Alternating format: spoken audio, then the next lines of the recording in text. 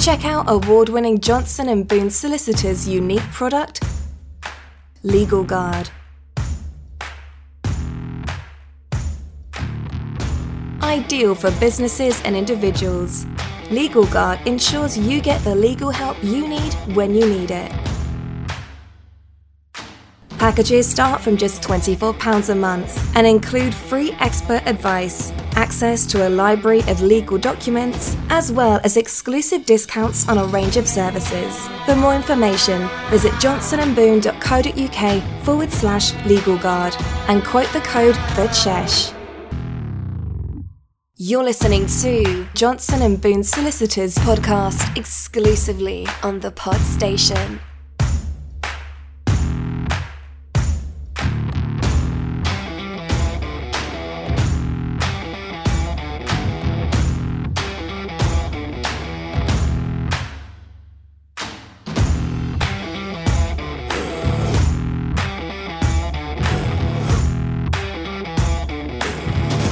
Welcome everyone to episode 25 of the Johnson & Boone podcast. My name's Mark, joining me this week after a long absence, presumably on holiday sunning himself, although if he did, I can't see any evidence of a tan. It is Rob Boone from Johnson & Boone fame. How are we doing, Rob? Hi Mark, how's it going? I'm not too bad. So we've been missing you for a while. We've had Chris doing a couple of shows. We had Jonathan doing one last week on Disclosure, which if you listen to this show, you will possibly have already heard the Disclosure one where I got overly excited about all the wonders of Disclosure, probably more so than Jonathan did. So what are we covering today with you, Rob? So this week, we're going to talk about security for costs within civil litigation proceedings. And this is a mechanism whereby in certain situations, a defendant can seek a security, which is usually a payment into court, but it can be other things, from a defendant. And the idea is to cover some or all of the defendant's costs of defending the litigation if they're successful. Okay, so this very much forms a similar theme to what we covered in the last episode of Disclosure, which is very much tactical and the intricacies of what tools are available to people during the course of a legal case. Now, if you want to listen to that previous show, then you can check us out on johnsonandboone.co.uk. If you go to that website, there's a podcast tab. You'll find all the previous episodes. You'll also find links to all of the major podcast platforms. If you subscribe to those, then you will automatically get the latest show downloaded onto your device when we publish it. So it's that easy and that's straightforward.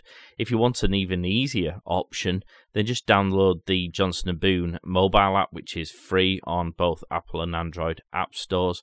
There's a podcast tab there where you can listen to the shows at your convenience, plus a whole host of other wonderful features, such as being able to book an appointment with a member of the team. You can see all of the different services.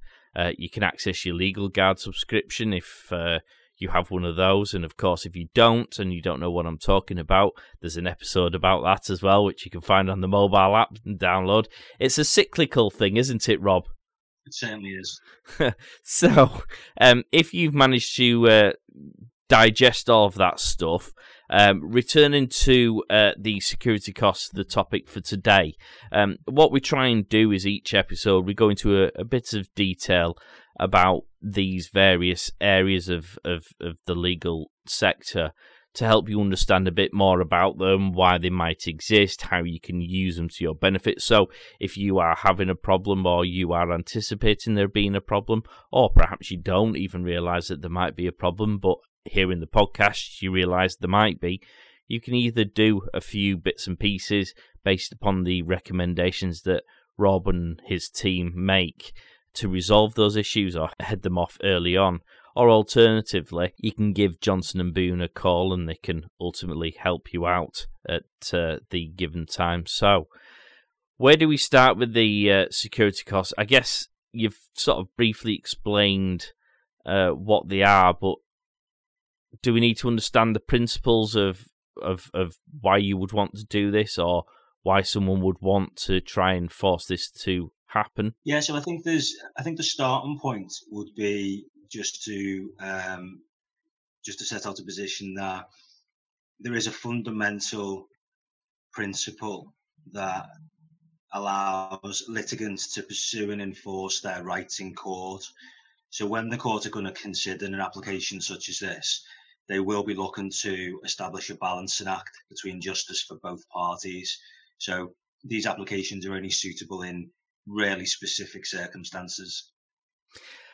In basic terms, what we're essentially saying is everybody has a right to use the legal system if they feel there is a dispute, that they need that legal system, the court system, as it were, to guide and help and make a decision on that issue. However, the flip side to that is some people may try and abuse that system or try and pursue it without necessarily being able to cover the consequences if ultimately it turns out that they were wrong. Yeah, that's absolutely right, Mark. So the idea of these applications is that a defendant who's subject to litigation by a claimant is forced to defend their legal position. And as a result of having to defend themselves, they've incurred legal costs.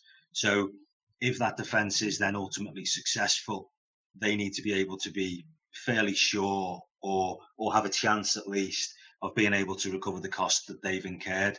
So in order to cover that, in certain situations, they can make an application to court to seek security on that front. Okay, so when trying to decide either whether or not you want to, well, I suppose that's the first question, really. When might someone feel the need to make one of these applications? What kind of red markers do they want to be looking out for to make them stand up and go, maybe I want to pursue or at least consider this as an option? I suppose the place to start, if you're going to talk about whether it should be considered, is when it can be considered. And there's only very narrow scope in terms of when a defendant will be in a situation where the claimant who brought the claim was a qualifying, whether the person who brought the claim actually qualified for one of these applications to be made against them. So it's things like if the claimant is resident outside of the jurisdiction, if they've changed their address since the proceedings began with a view to evading any consequences of the litigation, which is kind of what you're talking about. If they fail to give an address on the claim form, or they gave an incorrect address, so it looks a bit dodgy in terms of them actually wanting to show their whereabouts, or if they've taken steps in a situation to move assets away so as they would be difficult to enforce against, so they might have transferred assets out of their control.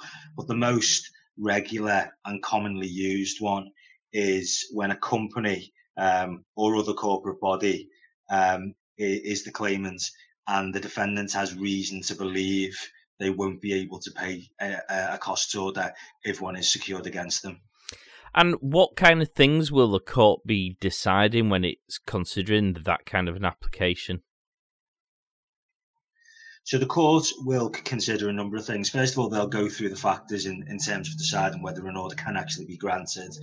If it is going to be granted, then they'll decide the level of the security, how the security is to be provided, when it has to be provided by, and then obviously the consequences if it isn't given. And why is it that the company / other corporate body one is the most common? It's normally because when a claimant is a limited company and a defendant is defending, in the back of their mind, because of the nature of the protection that's given to the individuals behind the limited company, worst case scenario, the company will just close and disappear. It will be dissolved. So if the company who's the claimant has insufficient assets, or in some circumstances has no assets, and say the balance sheet shows that they haven't got a great amount of cash to hand in the last accounts, that's real concern for the claimant. If they're in a higher value, some piece of litigation that may cost them £10,000-20,000 to defend, they find themselves in a situation where if they win by defending the position, they've lost because they can't recover their costs. And obviously, if they're unlucky enough to lose, they've lost. So the idea of these applications really is to give a level playing field in those instances, as long as there is genuine concern. So, with it being the most common grounds that people look to seek for a security of costs, let's stick with that one for now, and go through, I suppose, what a defendant needs to show to the court in order to persuade them that the claimant is unlikely to be able to pay if, for example, they lose and there's a cost order awarded. Yeah, sure. So, I mean, first of all, if we stick with the provisions themselves, they say that there is reason to believe that the company would be unable to pay. Now, the term reason to believe is something that's been a problem for the court for a number of years, and it's been interpreted in many ways, and it's been subject to an appeal as well. It reached the appeal courts in 2009. In that instance, what had happened was the lower court had applied a threshold of there being significant danger, and the court appeal said that wasn't sufficient. What the courts are trying to do here is they have to make an evidential assessment as to the chances of a future event occurring. So the future event is the company can't pay. It's for the defendant to provide evidence that they can't pay. So it's a case-by-case assessment. There have been cases in which it's been shown that an order will be granted on the basis that the claimant company is insolvent on the balance sheet. So not necessarily insolvent in the full sense of the word, but they have no cash. Their debts will outweigh the cash that they have at hand. If they're in a real stringent, bad financial situation and they're bringing the litigation, then there's much more chance of an order being made. But it's for that reason that every single case has to be assessed, and these applications really are very sparingly made. It must be quite difficult to produce that kind of evidence for, I mean, a limited company. And if you want to go back and listen to previous episodes, Rob goes through all the differences, certainly the legal differences between the likes of a sole trader and a limited company and the like. So if you know this already or you've listened to that episode, you'll understand this question a bit more. It's quite easy to perhaps get information about a limited company because, of course, it's all very publicly available. Their last trading accounts, you can do lots of checks because that's part and parcel of being a limited company to get that kind of information. But is there an evidential challenge for the likes of sole traders whose information might not necessarily be as freely available?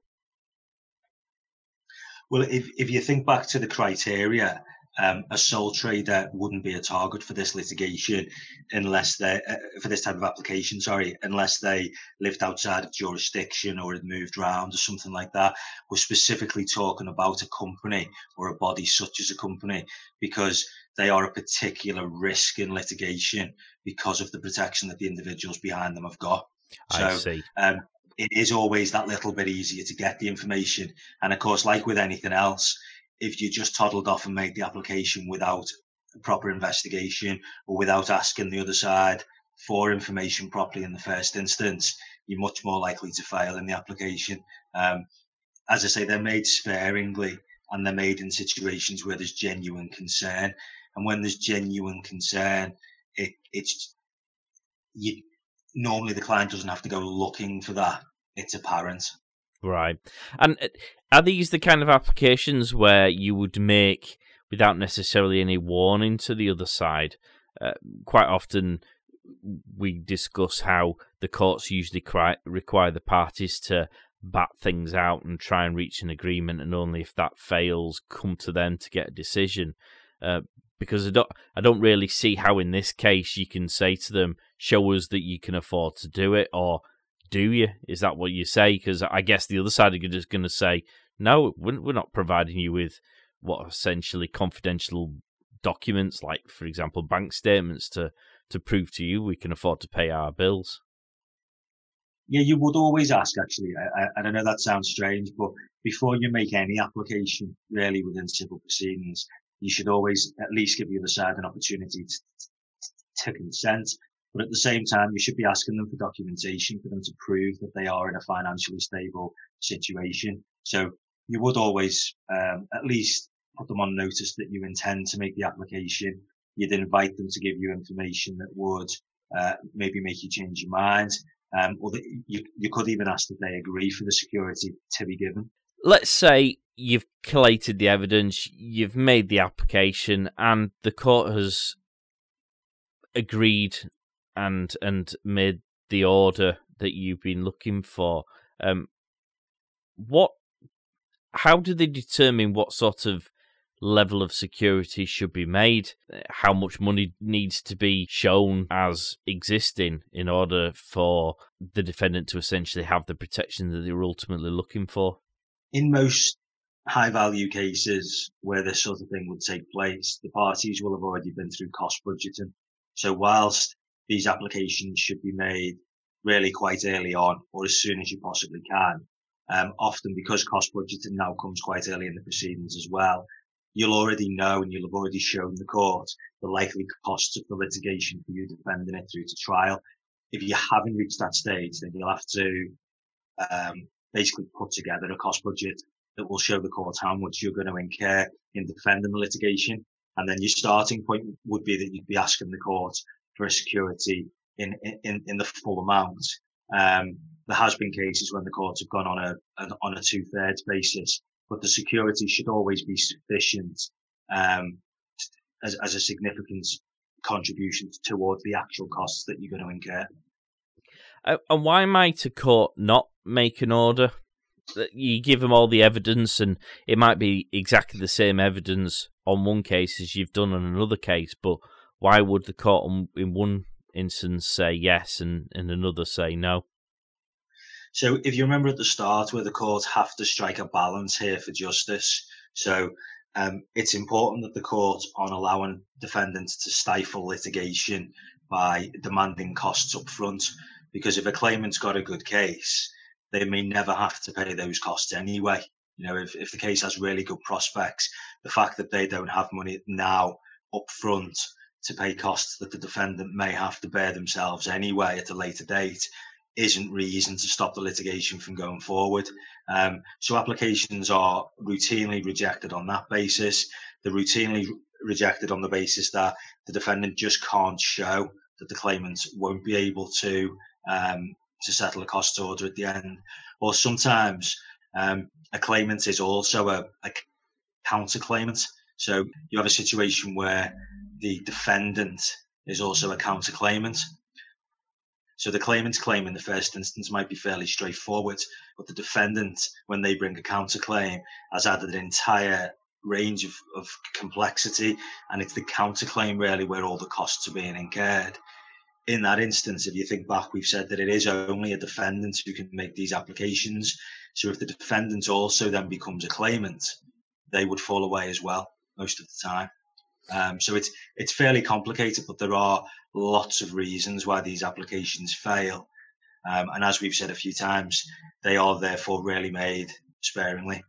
And we've mentioned this also in previous episodes, but let's say again, in the off chance that people listening to this haven't listened to previous shows, is there a penalty for making these types of applications and ultimately not being successful? Because ultimately, I guess you're making the application because you're saying that this claimant's potentially wasting everyone's time and going to land you with a big bill. But I suppose the same could be said for the defendant making this application if it's slightly more spurious or even just intended to cause the claimant a bit of trouble. Yeah, you're absolutely right. So if you make one of these applications and it's not successful, a few things. First of all, you've wasted your own money in making the application because it's a fairly complicated application to make. It will be listed for a hearing, so you will have attendance fees and things for going along if you're represented. But also, if you're not successful, you'll probably be ordered to pay the other side's costs as well. So you'll be in a much worse situation than what you were in the first place.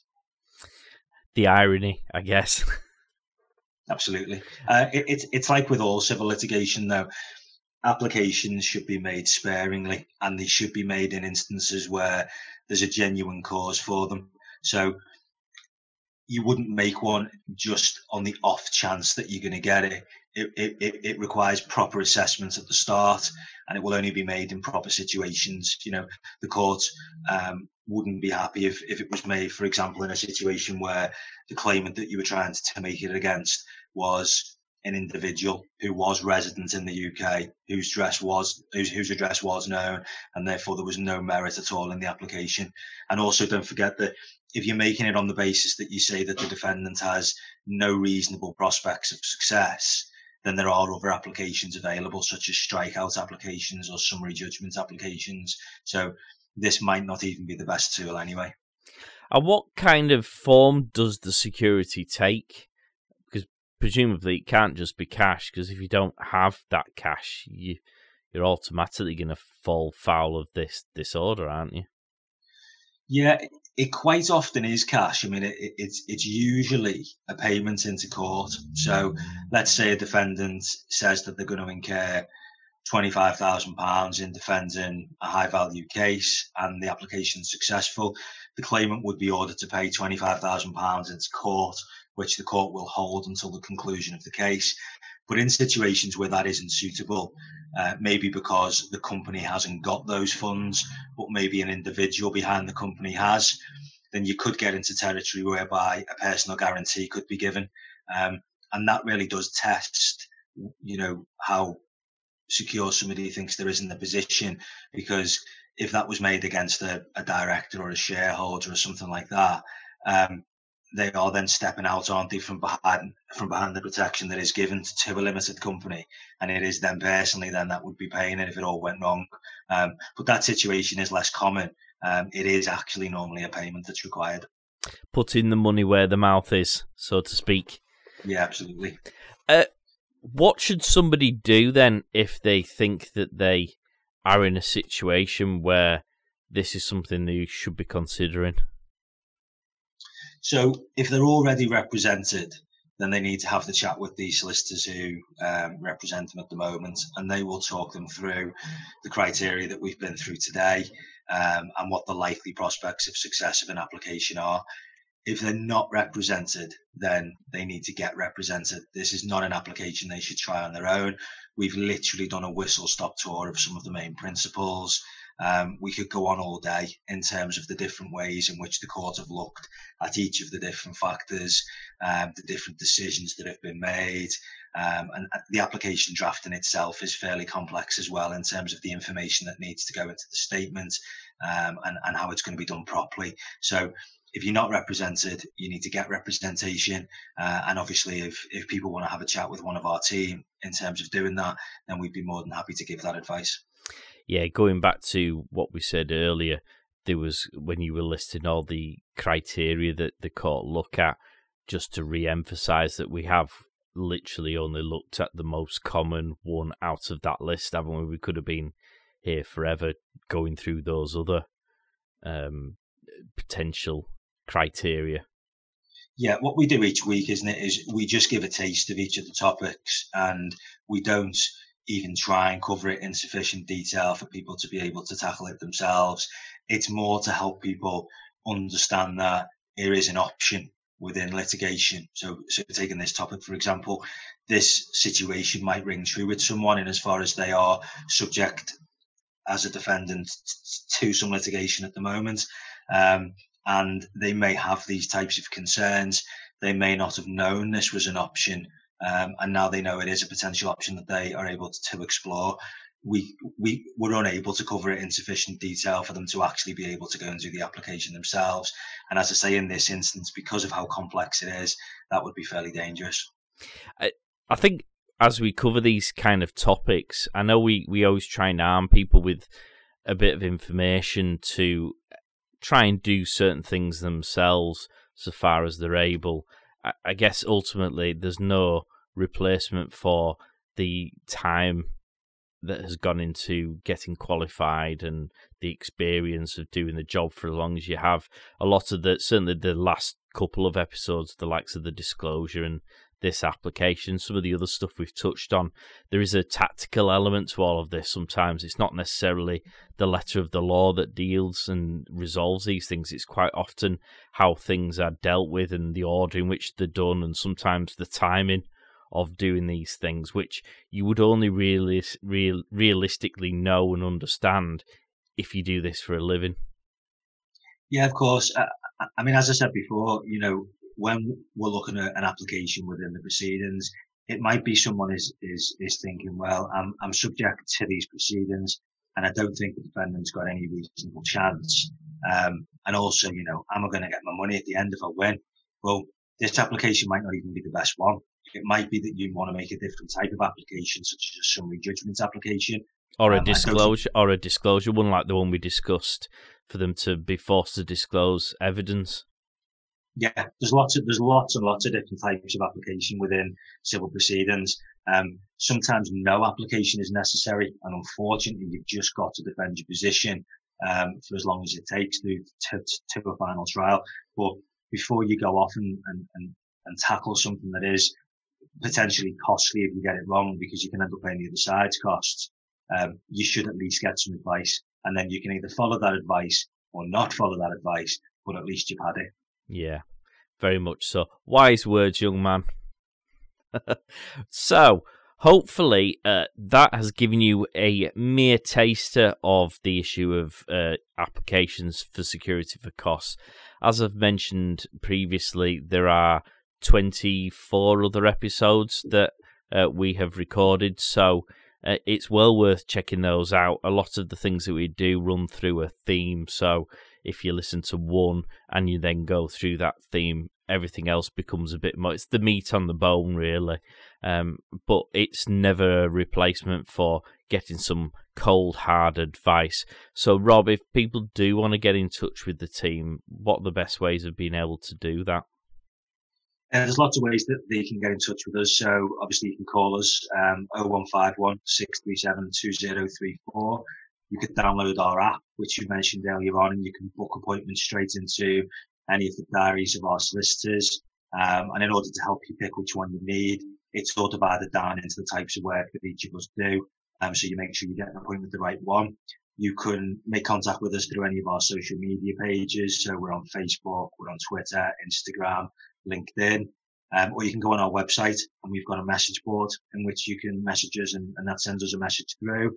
And then finally, you can drop us an email. So info@johnsonandbyrne.co.uk, and one of our team will pick that up and come back to you. Now, there's even, if you would like a meeting in person, of course, there is always meet at the office, but we do actually have another potential opportunity for people to come and meet you in the flesh. They might be able to meet me in the flesh as well, although we'll obviously be wearing masks, because Johnson and Boone are going out on tour. We were supposed to do an exhibition in London back in March, and then the world went to pot, and that got promptly put on hold, didn't it? But it's been rearranged. It certainly has, yeah. So we were going down to London to a marketing expo, in which we were going to meet lots and lots of different businesses, and lots and lots of people were going to be in attendance. Obviously, that was going to take place in, I think it was the end of March, and shortly before, as you say, the world fell apart. So that is now rebooked in for November. And if anyone's down that way, obviously they can come and say hello. Yep, so what we'll do is we'll stick the details in the show notes, and we'll get a bit more specific information for the next episode, so that if you do fancy coming on down and meeting us in person and finding out a bit more information about the business, Legal Guard, even just having a chat, just for the sheer hell of it, why not? Then you can do so, because it'd be nice to see everyone, wouldn't it? Yeah, it would. We've also got some goodies that we'll be giving out on the day, so it'll be worth it just for that. Indeed, there's going to be some competitions with some fantastic prizes which are going to be running, so I'm sure we'll announce them on the show as well, so people might have a chance of winning some of those. Yeah, we will. We'll probably also roll the competition open for people on a wider scale as well, just because not everyone will be able to get down there on the day. How exciting. So watch this space. Rob, thank you very much for your help today. It's been another fascinating show. And we'll catch you all next time. Thanks, Mark. Get social at Johnson & Boone on Instagram, Facebook and Twitter.